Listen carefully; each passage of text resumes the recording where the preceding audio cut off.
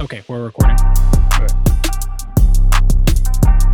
Okay, hello everybody. Welcome back to another edition of the Double Down WNBA podcast. I'm Eric Nemchuk alongside Stephen Trinkwald. As always, Stephen, we're at the halfway point already in the WNBA season. It's kind of hard to believe, but how are we feeling? It's been a very crazy season just in terms of, 3 games every day. It's kind of hard to keep up, but, we're hanging in there. We're hanging in there. Can only imagine how the players and coaches feel, right? It seems like a very hectic schedule. I do wonder often if the balance of all being in a central location and not traveling is worth not playing so frequently. Yeah, especially when you have to travel commercially. Otherwise, it's interesting. That might be a topic we want to look at later on. But for now, we're just going to go over a few of these past weekend's games here. We got one game from Saturday, which is the LA Sparks and the Indiana Fever, and then 2 games from Sunday, which were the Seattle Storm and Connecticut Sun versus the Seattle Storm versus the Connecticut Sun, and the Chicago Sky versus the Atlanta Dream. First up, Saturday, Sparks and Fever. Not much of a contest here. Sparks 90, Fever 76. Sparks put up a 118.4 O rating, Fever of 98.7 O rating. That's a net of 19.7 points per 100 possessions. Fever never really led in this game, Steven. Sparks led by as many as 25. It was kind of a slow-paced game, particularly in the second half, only 73 possessions. But it was the 4th win in a row for Los Angeles. What did you see?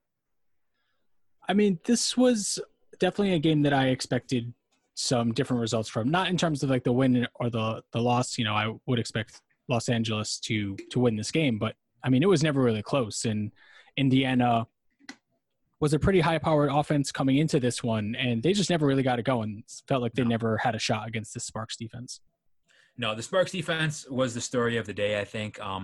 They were just swarming. They were super aggressive. They recorded 14 steals, fast break points, 15 zip. I mean, that tells the whole story, right? Yeah, Los Angeles, I should say, forced a 35% turnover percentage in the first half in Indiana. To put some context in that, the worst team in the league they turned it over about 22% of the time. So Indiana had only an 80 offensive rating in the first half. And, as you were kind of saying, the Sparks defense was hyper aggressive. And I thought defensively, she might not have had a great game offensively, but Candace Parker defensively was outstanding in this one. Yeah, you had a little poll on Twitter about a player A versus player B sort of thing. Candace Parker, her box score stats weren't particularly impressive, but she did have a huge impact. What did you see from Candace that made that stick out to you? Well, I felt for Candace Parker, she was just everywhere in terms of being able to guard in the perimeter. She was defending the rim really well. And with this matchup in particular, she is able to hedge and recover very effectively on those pick and rolls, because when you have a player like Tierra McCowan, she's just not rolling hard to the basket, right? So it's very easy. She's setting the screen and then just kind of lingering there for a while. So Parker's able to really get out and disrupt on the perimeter and get back to her assignment very easily. Did you kind of see the same thing? Yeah, I did see a definite athletic mismatch there. Honestly, this whole game, the whole roster was pretty much an athletic mismatch. Aside from maybe Tiffany Mitchell, who played super aggressive, I was really impressed by how she got to the free throw line 10 times. Like we said again, the defense of the Sparks was swarming. The Fever never really got comfortable in the half court. Brittany Sykes played a terrific game on defense with 5 steals, and then I thought Taya Cooper was also very effective coming off the bench and really, what we've seen from her point of attack defense and her ability to push the ball on offense. The Sparks, they 19.1% of their possessions have been in transition, which is most in the league. For perspective, last season, the most transition possessions was Vegas at 16.8%. So that really tells you how often the Sparks have been able to push the ball, and this is exemplary for them. Yeah, and turning defense into offense, Brittany Sykes was definitely a huge part of that. Neko Gumake was a huge part of that. She had, I thought, a really, really effective defensive game. She drew a couple of offensive fouls. She had a steal and was involved in a couple other turnovers. And when she's switching up top, you better score, because she is just like sprinting back and ducking in early against your guard, and that's an automatic bucket. And I think that only happened probably a couple times here, but she was really able to take advantage of, like, if she was able to switch out onto Julie Aleman, for example, like Aleman is not really able to get by her. But then on the other end, if they don't score, it's a quick 2 points. It's just such a luxury to have a player like Nneka defending a pick and roll, or defending anywhere, honestly, just with her activity and her strength and her mobility. 8 for 9 from the field, by the way, for 17 points. I feel like, she hasn't really been completely healthy this season. She's never really gotten rolling offensively, but a very efficient performance by Nneka from the field as well. Yeah, 17 points on 9 shooting possessions, 6 of 6 in the paint, 7 of 7 overall from 2, her only miss coming from 3. Overall for the Sparks offensively, I'm not sure if you felt the same way, but I felt kind of early on, like Chelsea Gray wasn't really involved in the offense. Like offensively, things were really running through Candace Parker and Sydney Weiss. Yeah, and I'm not sure I dislike that either, because, well, for one, like Chelsea Gray, she's had a poor season by her standards. I think we can both agree on that. And for some reason, like, I just don't like the Sparks ball movement a lot of the time. It seems like they ISO a lot. I don't have the figures for that, but I feel like they just don't pass the ball around as much as they should in the half court. But when you have like these mismatches here, like you said, Candace Parker going against Teaira McCowan and Sydney Weiss spacing the floor. This was, by the way, another game started for Sydney Weiss. She was the only starter who did not record a positive plus minus, but that was because her replacement, Raquanda Williams, played very, very, very well, 7 for 12 on 3-pointers. But yeah, Sparks, they seem to change what they want to do offensively. Although Chelsea Gray did have a better game shooting from the field, 13 points on 10 shooting possessions, right? So not bad. Yeah, but I feel like a lot of that was really coming in not necessarily garbage time, because it's tough to call the entire second half garbage time, but in a non-competitive portion of this game. Sure. But let's talk about Raquanda Williams and overall, like this starting lineup. Williams has been coming off the bench after starting the first 4 games of the season. What do you kind of think about this new look? I mean, obviously it's been working. Yeah, you can't argue with the results.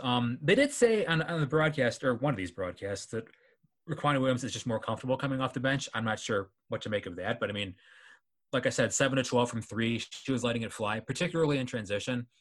I just feel like she's a player who needs to have her minutes. Like Sid Weiss did get more minutes than her, but Tiara Ruffin-Pratt is still injured, and that's going to help your offense if she's not on the floor, no matter who's replacing her, really. So yeah, and if I can just jump in there, in those games where TRP has been playing, the Sparks were 10th in offense with a 98.4 offensive rating, and since TRP went down, including the game where she left early and played less than 4 minutes, 113.5 offensive rating, second best offense in the league over that 4-game stretch. So, I mean, I wouldn't attribute that all to TRP, but I would attribute a lot of it to her. Oh, I mean, we've said it before. If you have one player who teams will continuously ignore from beyond the 3-point line, I mean, that's a huge detriment to your offense.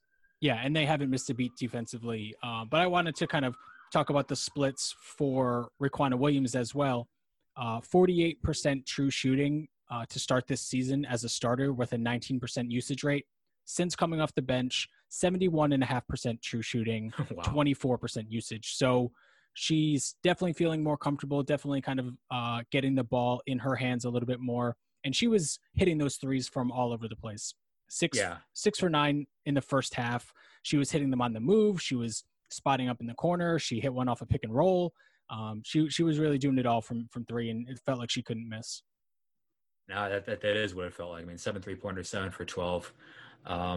Yeah, do you think that is kind of just like a flow thing? If it's easier for her to come off the bench and get those looks?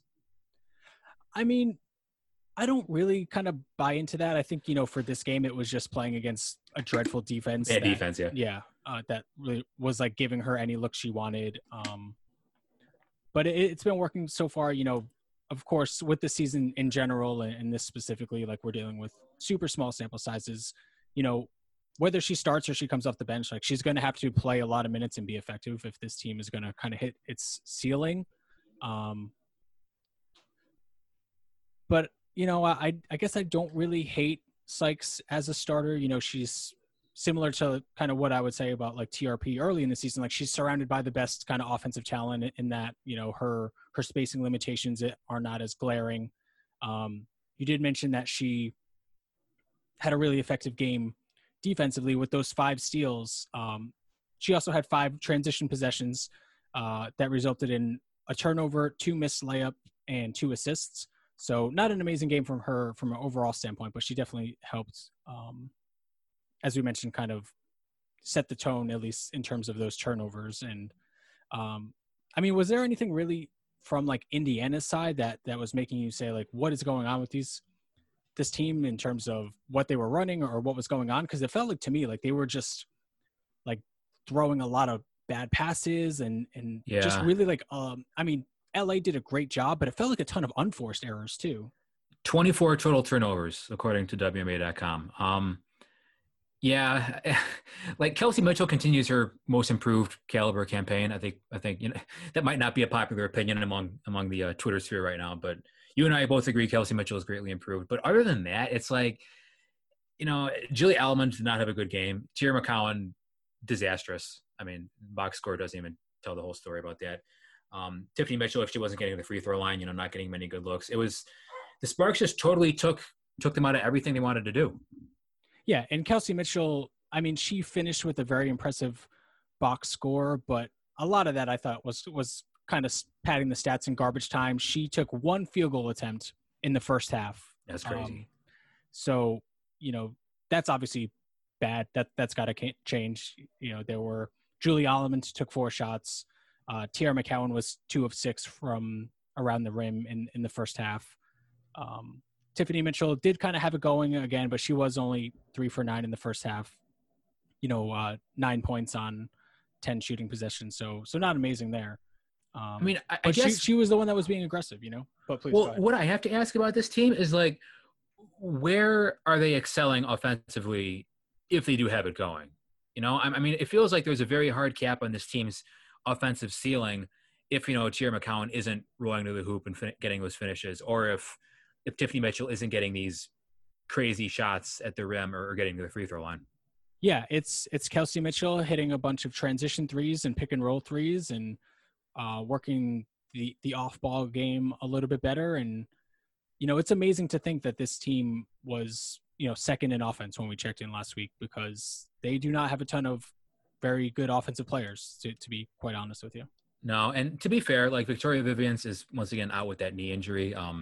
Really, really stinks for her. And Stephanie Mavonga, who I think can do some things offensively, also out. Erica Wheeler remains not with the team. Not really sure what's up with that, but I probably should have looked into this, but is Erica Wheeler the only player that's still missing due to COVID? I believe so, because Atlanta got their players back. Yeah, January returned recently. Yeah, January for Connecticut, and but it's odd because Lauren Cox, I believe, had COVID as well, and she's been with the Fever for a few games now. But Wheeler is still not, still MIA. And I'm just looking at this. The Fever shot actually pretty well from 3-point range, 9 for 17. Obviously, from 2-point range, not good. That's interesting. With the field goal percentage, like it's so hard to kind of take it with they were only 1 of 3 from 3-point range in the first half. So a lot of that, I'm sure, was coming in more garbage time. We hate to keep saying it because the entire game was garbage. Yeah, most of the game was garbage time. I did want to talk a little bit more about Julie Alaman's game. You mentioned the box score kind of undersells how bad she sort of played. Would you mind going about McCowan? Oh, okay. I'm sorry. That's cool. Well, I thought it was the case for Julie Alman as well, who finished with, I think, 5 turnovers for the game. But more so than anything, I felt like she just couldn't really make anything happen offensively in terms of getting by her defender. She threw some really questionable passes. And, the limitations of her game, I think, really shined through in this one. Yeah, Julie Alman, and all credit due, like she's done a terrific job as a rookie coming in and kind of, I don't want to say stabilizing, because it looks like this team, as we've talked about, is still searching for its own identity on offense, but I think she's played pretty well overall. But you're right. I mean, if she's not getting good screens and, and the team isn't running a lot of good off-ball action to kind of get her those assists. She's not really a player who can create a lot for herself. And that's on a team with a lot of people who can't create much for themselves. So it's a problem. Yeah, I agree. To echo what you said about McCowan, I thought this was a really rough game for her as well. Her athletic limitations really shined through just in terms of being able to keep up with this Sparks front court. You know, we mentioned Nneka Ogwumike's huge night. Candace Parker didn't particularly have it going from the field, but she was a very impactful player when she was out there as well. And, you know, McCowan's final product was not too bad in terms of her box score, but as I mentioned before, she finished 2 of 6 from around the rim in the first half. And a player that I have been a little bit lower on than you, I thought did really well against Tierra McCowan in her minutes, and that was Christina Niguez. Christina Niguez seems like she's really coming along. I still think her decision-making needs to improve in the paint. Like, as you said, she still never passes, but it just looks like the game is playing a little slower for her right now, and she's able to kind of do what she does well, and that's attack the glass. 5 rebounds in 22 minutes of play, not bad. If I could just, even more so than that, like I thought she did a good job even when she wasn't securing the rebound, just keeping Tierra McCowan off the glass. She had some really impressive box outs for a player that is considerably larger than her. Yeah, and that's a Niguez's game. It's always been a rebounding and an energy type of player. Like Tierra McCowan, minus 17. Like, and here's an interesting statistic. Nelly Achano played 24 minutes, plus minus 0. Lauren Cox played 15 minutes, plus minus a 1. Neither of them played very good games individually, right? But Tierra McCowan, but like you compare that to Tierra McCowan's minus 17, and it's just like it's a totally different team when she's not on the floor, not in a good way. It's very disappointing, I think. Yeah, and that's plus minus for like 1 and 0 for those two players respectively in a game where they lost by 20 and were never particularly competitive. Right. And like I don't like using plus minus very often because of all the noise and stuff like that. But when you're comparing players who play the same position in a game like this with a score like that, I think it really tells you a lot. Yeah, for sure. So with this win, and you mentioned one other thing I wanted to say, like you mentioned that the Sparks offense isn't necessarily like, you know, they don't necessarily play the beautiful game all that often. But in this game, like compared to what Indiana was doing, like their ball and body movement was much more impressive than Indiana's. If you had told me a week ago that one of these offenses was 10th and the other one was 2nd in the league, like it's amazing to think about that now because, you know, LA just looked so much crisper on that end. So with the win, LA now moves up to 4th in both offense and defense after, as I mentioned before, being 10th in offense not too long ago. Anything else on this one before we move on? Now that you mentioned the assist, you're right. I mean, 25 assists on 33 made baskets. That's pretty good. How about this? 1, 2, 3, 4 players with 5 assists. Wow. So yeah, they're spreading it out. So kudos to them. Again, bad defense, obviously, but they had some good things going there. So I somewhat retract my criticism there. All right, let's move on to Storm Sun, a game that looked like it could have been competitive for like a few minutes, right? Yeah. Yeah. Okay. At the end, it was not competitive. Storm 95, Sun 72. Storm 125 points per 100 possessions. Sun 94.7. That's a net of 30.3 points per 100 possessions. That's the 8th straight win for Seattle. They're improving to 10-1 on the season. How do you beat this team, Steven? I mean, you hope that what happened in this game continues to happen, which is Breanna Stewart gets in foul trouble early. I don't know what else you kind of hope for because this team looks unstoppable right now. It's like that's the first thing I have in my notes here. To those listening, yes, we do take notes. Breanna Stewart, she did get in foul trouble early, but they brought Ezi Magbegor first big off the bench, very impressive for a 20-year-old, and they didn't miss a beat. Yeah, and I mean, I don't think there's any doubt right now that Breanna Stewart is the best player in the WNBA. No doubt.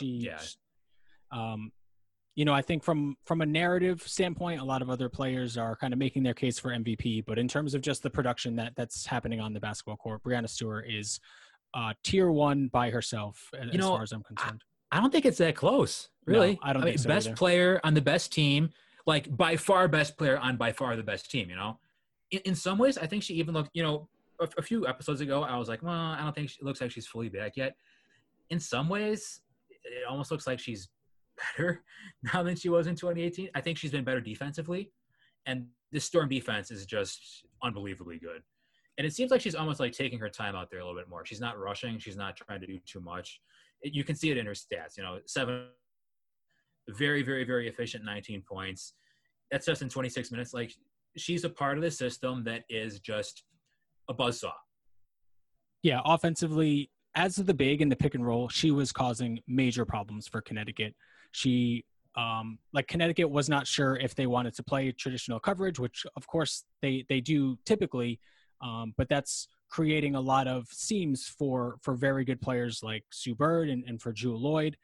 So Alyssa Thomas then tried to switch or hedge out hard, and it just wasn't working, right? Like, yeah. Stewie, no matter, and I think that was kind of overall the big difference in this game, which I'll get to momentarily. But Stewie's just going to kill your switches. You had mentioned defensively, like, she might be the defensive player in the year as well as the MVP this season. Like, she has been incredible defensively. We saw that one block she had on Bria Holmes, who tried to finish with the right hand on the left side of the hoop. Like, she just kind of, challenged her vertically, and the ball never really had a chance of getting over her. She had 7 of Seattle's first 11 points before going to the bench with 2 fouls. Was kind of doing it all, like hit a 3 coming off a screen. She just looked great. The one play defensively that stood out to me, and I tweeted a clip of this because it was so awesome. So they tried to run a pick and roll. Like, I think it was Kyla Charles and Alyssa Thomas, but Stewart just blitzed Charles, like spiked the pass, like a volleyball pass, like almost past the half court line. And Seattle's deep recovery was just on point there, resulted in a block shot. But I mean, on both sides of the pick and roll, she's a tremendous problem. Yeah, and Connecticut they were running a lot of pick and rolls and handoffs in this game. And in those moments when Seattle decided to be aggressive, like, it was causing major problems. And that play was a great example where, Charles pretty much had to run out to the half court line to save the ball as the shot clock was winding down. One thing that was kind of keeping Connecticut close in this game, Jasmine Thomas scoring Connecticut's first 8 points of the game as everybody else kind of struggled to get it going. Mm-hmm. And Connecticut was also getting to the line pretty effectively early on. They had 10 free throw attempts in the first quarter compared to 0 for Seattle. But that was kind of about as good as it went for them over the course of the game. How about 16 offensive rebounds for their son? 7 for Brionna Jones. Yeah, Jones, she looked good at times. She obviously is much improved in her field goal percentage. She has pretty decent hands. Like, every game that you watch of her, she'll slap a couple balls away defensively that you don't think she's going to get to. She's still an effective offensive rebounder, obviously. She had some moments getting some really great position offensively. She did also lead the team in turnovers. Like, that's always going to be a Brionna Jones thing. She's going to turn the ball over a ton because she just doesn't have the best hands offensively. She can't get off the floor very well. So that's going to lead to a lot of blocks.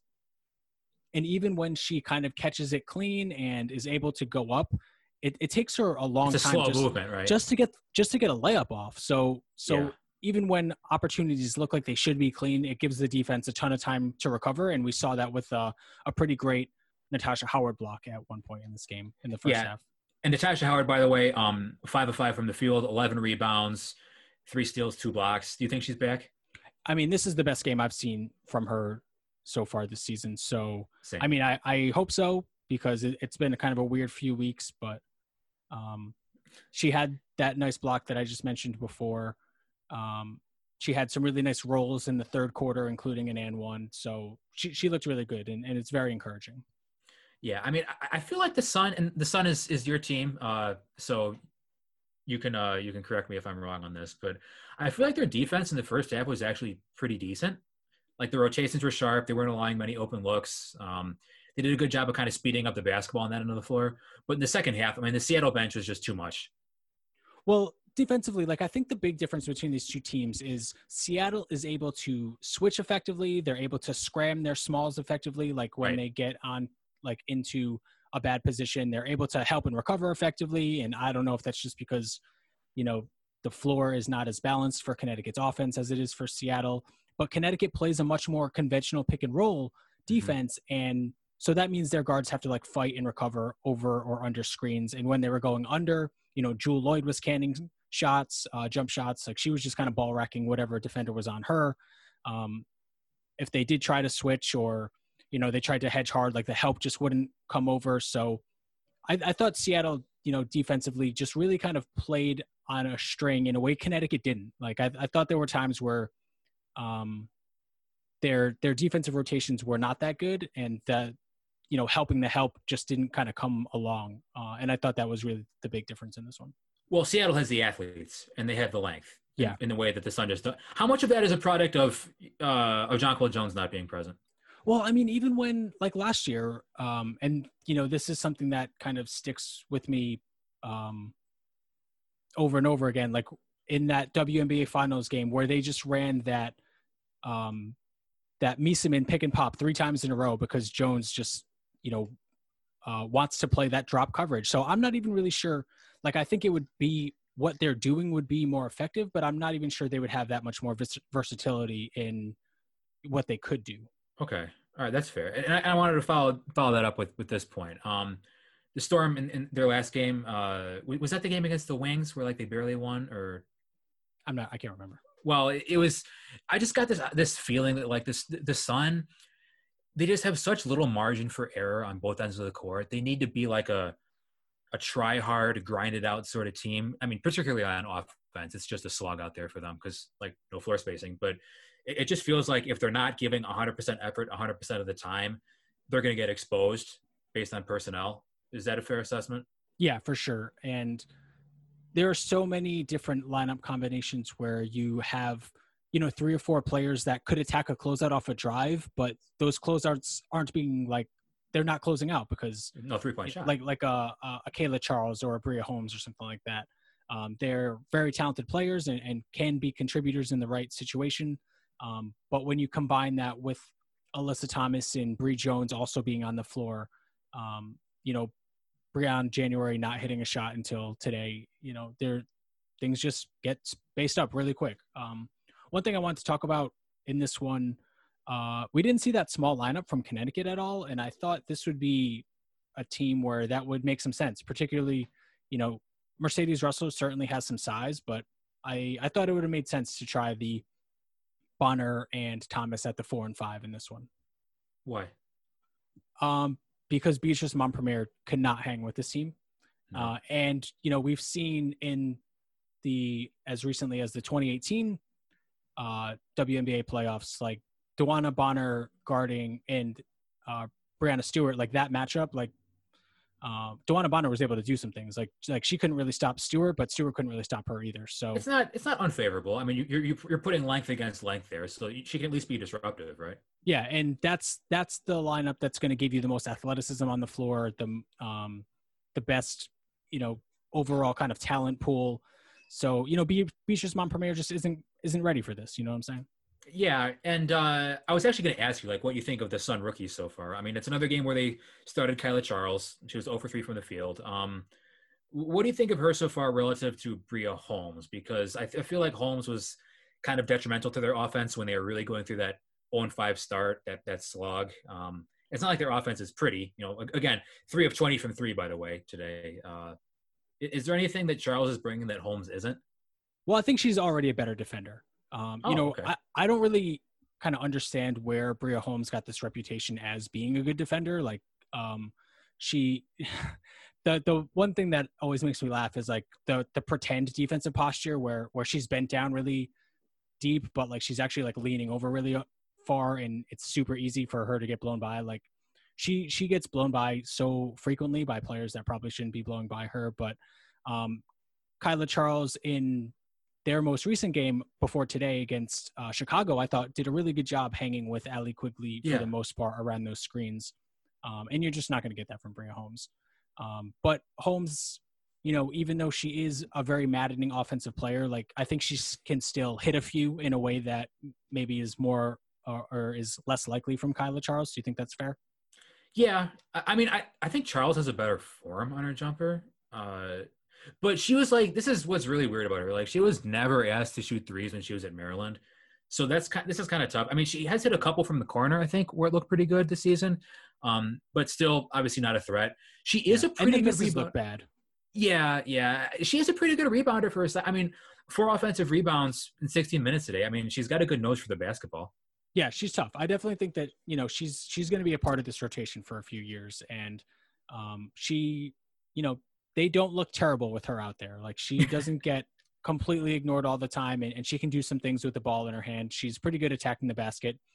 Um, her finishing might be a little bit better, if not kind of on par with Bria Holmes at this point, where Holmes is definitely likely to just kind of miss some bunnies that she should definitely make. So.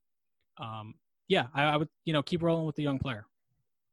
A few ringing endorsements there from Steven Trinkwald. On the other side of the coin there, has Kalina Mosqueda Lewis like completely lost her spot in the rotation? Because the defense is just abhorrent, and she is still not hitting her outside shot. Like, what was that one play when Sue Bird just like walked into a transition 3-pointer because Mosqueda Lewis didn't pick her up and ran to the corner instead for some reason? Or yeah, it's been bad. She defensively, all season, there's a reason she's not playing anymore, right? And I think even if she was hitting the shot a little bit more reliably, she probably would still be fighting for minutes. I mean, look at Teresa Plaisance, who also is pretty much only playing in garbage time, despite being a 3-point shooter. Like, if you're not going to guard it, it's pretty hard to break this Curt Miller rotation. Pretty rough game. Oh, go ahead. One thing I wanted to say about this rotation, though, is that well, okay, so we're going to talk about garbage time again because Curt Miller did say after the game, like, hey, we needed to get some rest. Tuesday is a huge game, and I quote Curt Miller. He probably thinks that Indiana is a beatable team, which I would agree, but they will also be on an extra day of rest compared to the Sun, which in these conditions is pretty significant, right? So, but I mean, like, you got Brianne January, Montpremier, Heidemann, Bria Holmes all playing at least 17 minutes.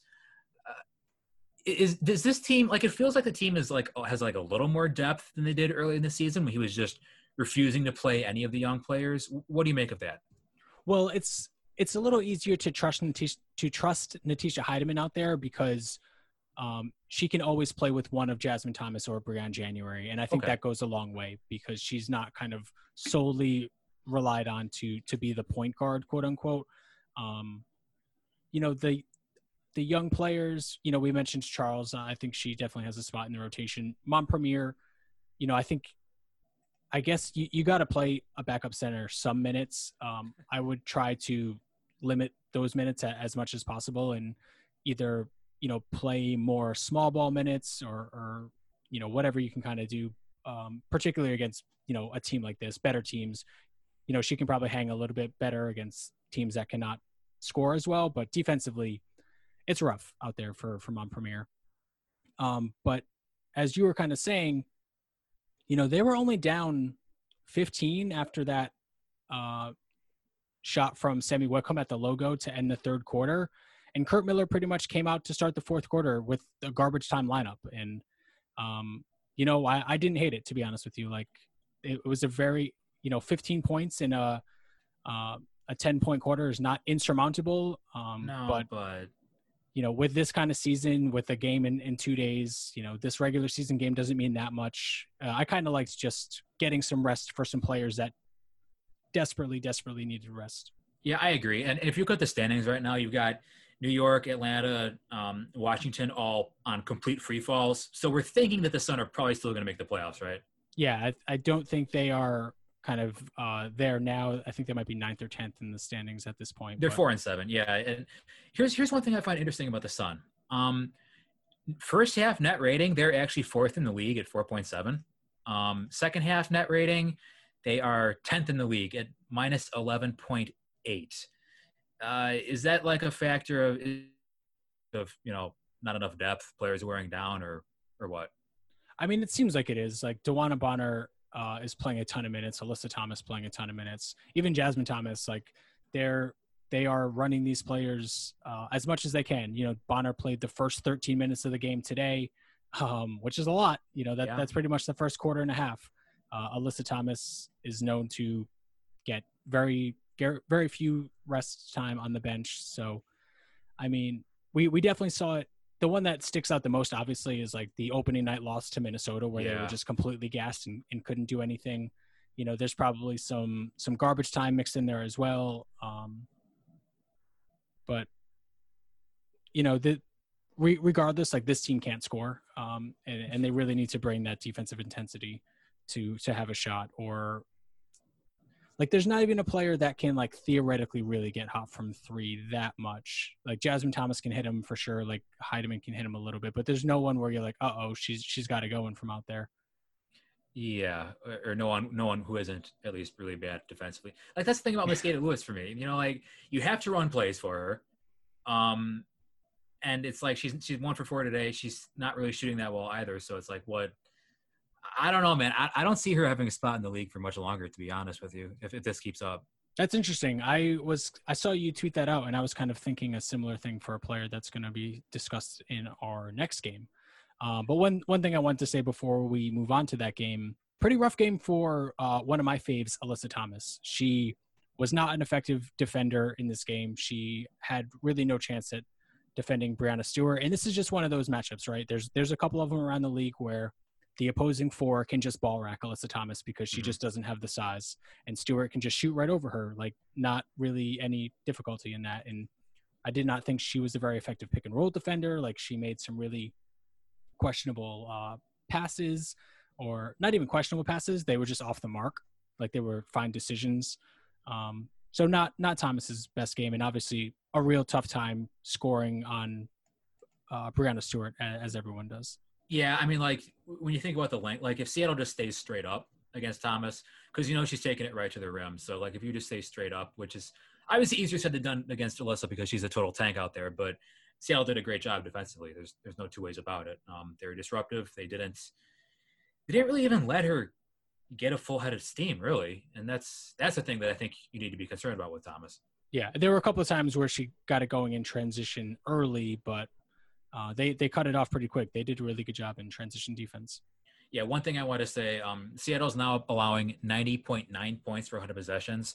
That's the best team defensive rating since 2007, when Indiana allowed 89.6 points per 100 possessions. So that's pretty impressive considering how much better offense is league-wide this year than it was. Yeah, it's like that's not the trend, but Seattle is just killing it. And this is with Natasha Howard, like, not really being Natasha Howard up until maybe today. So, yeah, I mean, today I saw nothing unexpected. Sammy Whitcomb was amazing, 4 or 5 from 3 again. This team is just on a totally different level. Anything else you want to add? No, we can move on. Okay, we can move on. Okay. Final game we're going to talk about here, Chicago Sky versus the Atlanta Dream. Sky 92, Dream 67. Sky scoring 112.2 points per 100 possessions. Dream only 82.7. That's a net of 29.5. This is Atlanta's 8th straight loss. It started okay. It started okay for Atlanta. Chicago was kind of flat to open the game, as they tend to be. But this guy, they turned it on late in the first quarter and basically controlled the game from there.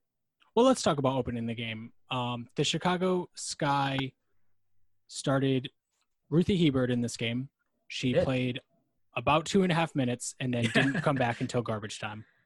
Yeah, very interesting. James Wade did make comments a couple games ago about not being happy with the effort his front court players were giving. So maybe this was like a wake-up call or something. I'm not sure, but this was surprising to me, though, because I'm not sure. Cheyenne Parker was the one who came off the bench, and she played, terrific. But I'm not sure Cheyenne Parker was the player who should have been targeted with that comment. Azurá Stevens was not good in this game, and I think has kind of tailed off since her hot start. But it's like Hebert was attacked right away defensively, which I think was the right idea. And like you said, she was subbed out almost immediately. So maybe this was a teaching moment for his other players, like a wake-up call. But even then, my thing is Chicago's not getting enough production out of their front court defensively or on the rebounding side of the ball. And that's going to be a thing. They're just not big enough and they're not strong enough. So this brings me to something I wanted to talk about. First half, go ahead. First half minutes, Gabby Williams 11, Azurá Stevens 5.5. It seems like Gabby is pretty much, I don't want to say a full-time four, but she's spending a lot of her time at the four. What do you think of kind of Gabby at that spot? And what do you think of the three wing lineup that we saw today of Gabby, Copper, and Diamond all out there with a point guard in the center? I'd rather have her at the 4 than the 1. Like Sydney Colson is back and actually played a really good game today with 6 assists to 1 turnover. That's another thing James Wade has been public about, is needing more production out of his backup point guard position, which I wholeheartedly agree with. Like before today, the team just seemed totally lost whenever Vandersloot was off the floor on both ends, actually, which is surprising. You have a hot take about this that I might want to ask you later, but yeah, I'd rather see Gabby at the 4 than the 1. I think she's more of a wing naturally, but if she's playing more at the 4, I think she can be like disruptive on these post-entry passes. She did get it handed to her by Monique Billings a few times today, I think, but that's just because Billings is bigger and stronger. I don't know. Where do you think Gabby's ideal position is at this point? Because Diamond DeShields continue. Like I have in my notes, Diamond DeShields still question mark. Like she made a couple good plays on defense today and had a few nice assists in there, but still not the Diamond DeShields we need to be seeing.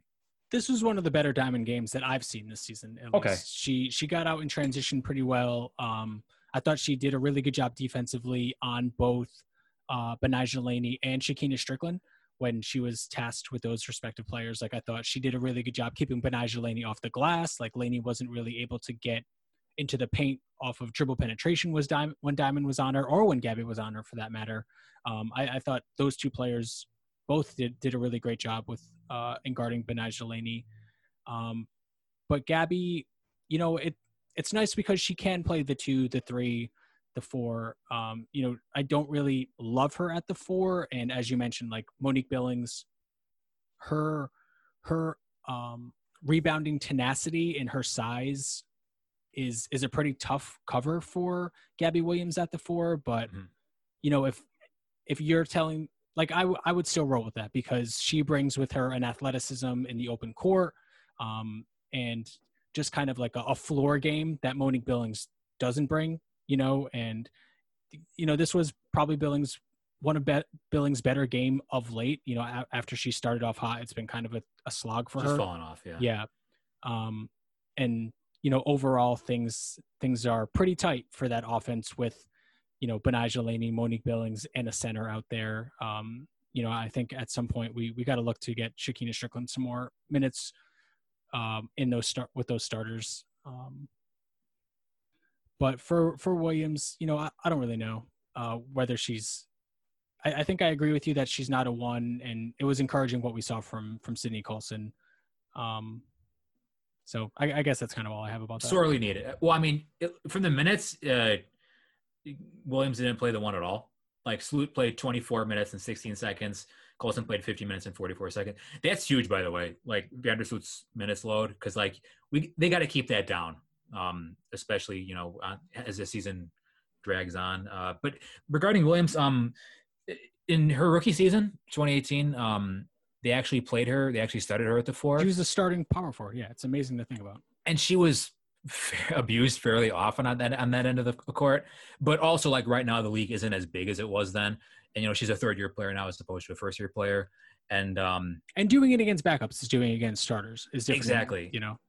And James Wade is a better coach than Amber Stocks is. So, yeah, I think the 3 or the 4, you can do whatever with Gabby. She does give you some advantages over whoever she's going to be matching up with. Her off-ball movement, I thought, was really good today. And defensively, you know, she can get out and create some steal. There's a tweet, the Sky Show Shy tweeted out some 2K screenshots, and apparently they think that steals are a weakness for Gabby Williams. That's an interesting. That's interesting. Interesting take. It's not like she led the league in steal percentage her rookie season. Yeah, I was going to say. But that's okay. That's okay. We'll let bygones be bygones. Okay. You know, you're talking about the front court. One thing that I thought was interesting, Billings and Elizabeth Williams combined 7 of 17 from the floor. I feel like this was a game where they really could have taken advantage of Chicago, because I've been, you know, lamenting Chicago's weaknesses on the boards. didn't really see much of that. Like Elizabeth Williams only getting 4 shots was kind of weird to me. Is that weird to you or no? That was weird. She was not really featured, but they don't. I mean, Courtney Williams is a pretty effective offensive player. Elizabeth Williams also did get to the free throw for 5 attempts. So Yeah. I guess 6 total shooting possessions instead of 4, would still not amazing. Monique Billings, 13 field goal attempts, a little high for me. And I did not think she was particularly effective outside of getting a few like transition opportunities. Like she runs the floor really hard and stuff like that. But one thing I was going to say before, they just don't really have this team is just a slog without Kennedy Carter. Like it's awful. Yeah. Blake Dietrich, I'm not even sure if she's a WNBA player, never mind like a starting point guard. But they don't really have, like, Courtney Williams can only do so much. Like she has a very specific game. She is a very effective pick and roll player, but there's really nothing around her in terms of spacing. If you're going to try that Williams pick and roll. So, it's going to be ugly until Carter gets back. And even that, it's like, it's another game where they got absolutely nothing from point guard. But here's the thing. Blake Dietrich is what she is. Right? She's a spot-up shooter who really can't handle ball pressure at all. And yet Alexis Jones played only 3 minutes. That tells me a lot about Alexis Jones, because what are the Dream good at right now? Like they are, I believe, they run a ton of pick and rolls. Like according to Synergy, right now 26% of their plays have resulted in pick and roll ball handler attempts. But nobody is really that good at it. Like they're 11th in efficiency in that category. They've got nobody other than Strickland who can really hit an open 3-pointer. But Nigel Laney has been amazing this season. Don't get me wrong, but she's kind of trailing off after that hot start. So it's like, I think they're pretty much cooked right now, unless Carter comes back soon and they go on a tear. Like, what advantage do they have against anybody else that isn't New York? Yeah, the one thing is, instead of starting Billings, having her come off the bench. I think Strickland. Well, I was going to say just so Billings can kind of feast off second units, because she's a very effective, backup power forward. In terms of using her, she's a great out of area rebounder. But like that, her game just fits better in second units than it does as a starter. Like she's just a little overmatched there. But of course, like starting Strickland, that'll space the floor a little bit for everybody. Make those pick and rolls that they like to run with Courtney Williams and Elizabeth Williams a little bit. Just give them a little bit more room to operate. I think they should have an athletic advantage against a lot of teams, but they don't necessarily use it. And running Blake Dietrich at the point guard, is a little bit of a challenge there. But like when you think about Courtney Williams, Elizabeth Williams, Betnijah Laney, like that's 3 pretty athletic players for their position. Yeah. But it just doesn't really come across in too much like functional athleticism. Like Betnijah Laney was able to get to the rim a couple of times very early on. I think maybe when Hebert was still in the game or shortly thereafter, but didn't really get anything going in the half court kind of for the rest of the game. She got some opportunities in transition, but it was not a great game for Betnijah Laney. No, and plus their defense is really bad. I think, are they still the worst defense in the league or second to worst? They're down there. They were coming into today. Yeah, and again, like nothing different there. Chicago had a true shooting percentage of 66.4%. I thought even like the Sky weren't that great on, like the ball was kind of sticky in the first half. Their movement seemed better to me in the second half, but like this wasn't even like, I didn't even think the Sky played that great offensively. It's just the Dream are, they give up so many backdoor looks. The perimeter defense they not seem great. Very inattentive defensively. Inattentive, that's a good word for it. Yeah. Do you have anything else to say on this game? Because for me, Steph Dolson has not looked very good since coming back. No. In a lower body injury, she was, very obviously not able to kind of keep up her regimen in terms of staying in game shape. I think that's come across pretty clearly. She 4 fouls in 20 minutes. I mean, fouling has always been a problem for Steph Dolson, but usually she's playing a little bit more than 20 minutes.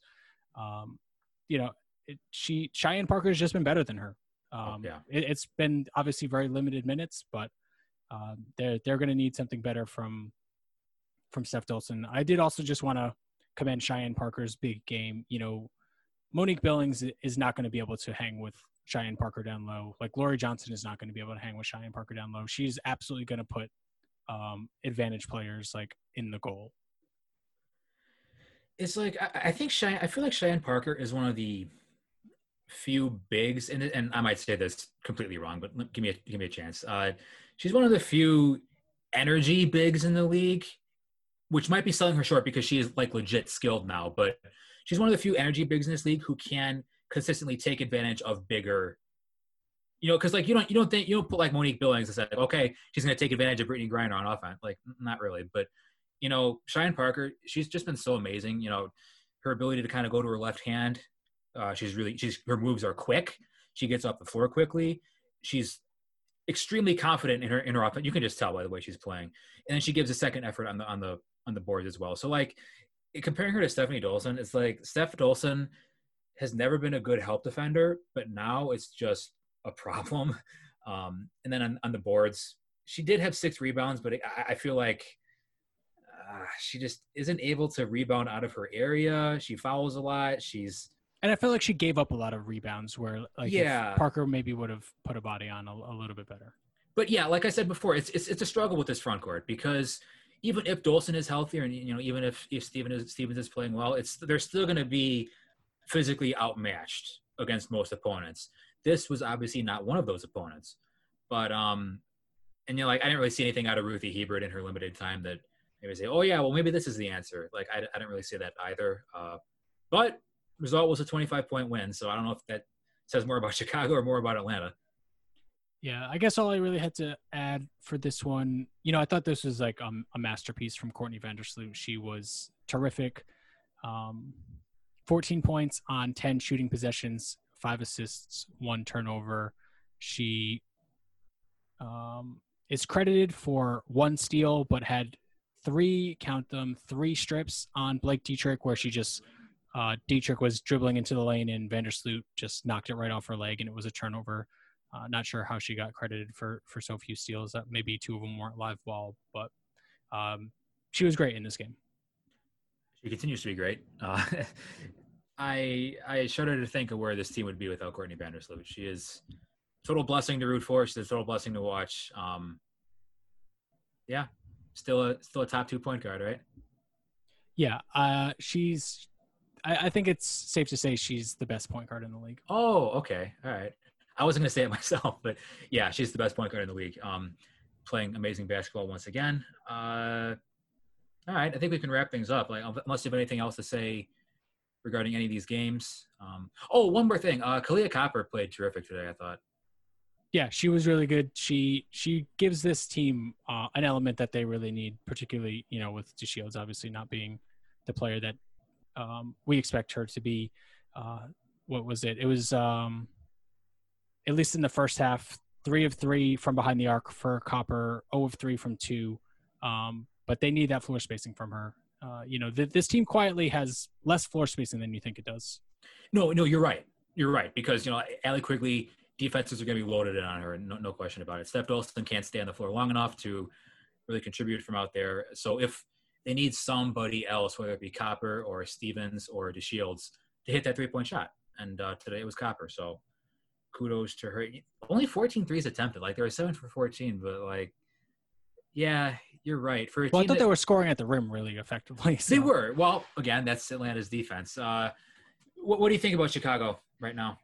I think they're really good. You know, we need improvement from a couple players in their front court. You know, I think Cheyenne Parker is playing about as well as we could expect Cheyenne Parker to play. But, yeah, you know, we need Stevens to be better. We need Dolson to be better. And if Diamond DeShields' knees, you know, ever are fully healthy, this is going to be a different team, I think, even still. It's like, because that was Diamond DeShields in particular, and I'm ranting by this at this point, so I'll just keep it at this. I feel like Diamond DeShields was such a big element of what we thought about the Sky heading into this season. Like, oh, they've got so many great perimeter athletes, like it's going to be great. They're going to run everybody off the court. Only 11.5% of their possessions have been in transition so far. That's not high enough for me. And I feel like a large part of that is Diamond just not being herself. I would be very, very willing to just rest her for a game or two.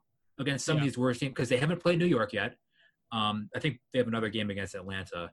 So it's like you can afford to give her some rest. So then by the time the playoffs are all around, you will have that advantage, you know?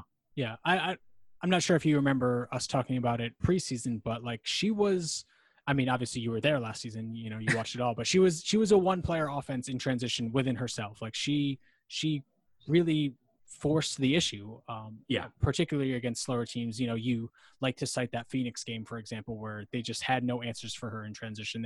She was running up and down the court.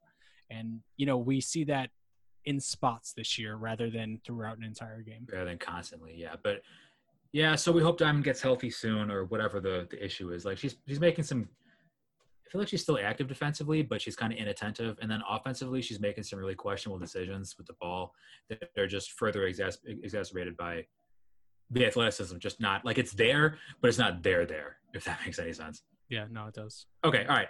Enough piling on. Yeah, so that's it for the kind of the halfway point of the season.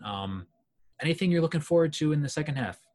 Well, I'm looking forward to Connecticut playing the Liberty twice. As would I. I'm looking forward to this guy playing Liberty twice. Yeah, New York, total mess right now. Oh, my God. You think they're still worse than Atlanta? I do. And on a more serious note, what I really want to see, like right now, or at least kind of coming into this record, I'm not sure what would have changed. Maybe Chicago moved past them, but when I checked earlier this afternoon, Vegas was the number 2 offense in the league, and that's something that I found really surprising, and am going to be interested to see if they're able to keep that up. That's crazy. It is insane. I still am not sure if I buy them all the way as the number 2, like the second best team in the league, but whether it's them, Chicago, or LA, those are kind of the teams I expect to continue to see fight for being, you know, the second best team behind the juggernaut that is Seattle. And, you know, victory laps will be taken, or probably already being taken about, oh, well, you don't need to shoot threes to be good. Well, let's let the full season play out before that. But yeah, Vegas has been playing great. I think I'd still take LA over them, but yeah, they have an identity. We'll put it that way. They have an identity, and they are all in on that, and it's working for them so far. So, anything else you got? No, I'm good. Thank you all for listening. Please subscribe, rate, and review the show if you want to support us. We are available on Apple Podcasts, Google Podcast Manager, and on Spotify. Spotify, very good. Okay, nothing else from me except for more thanks, and catch you all next week after that, and whenever. So take care, everybody. Stay healthy. Stay safe.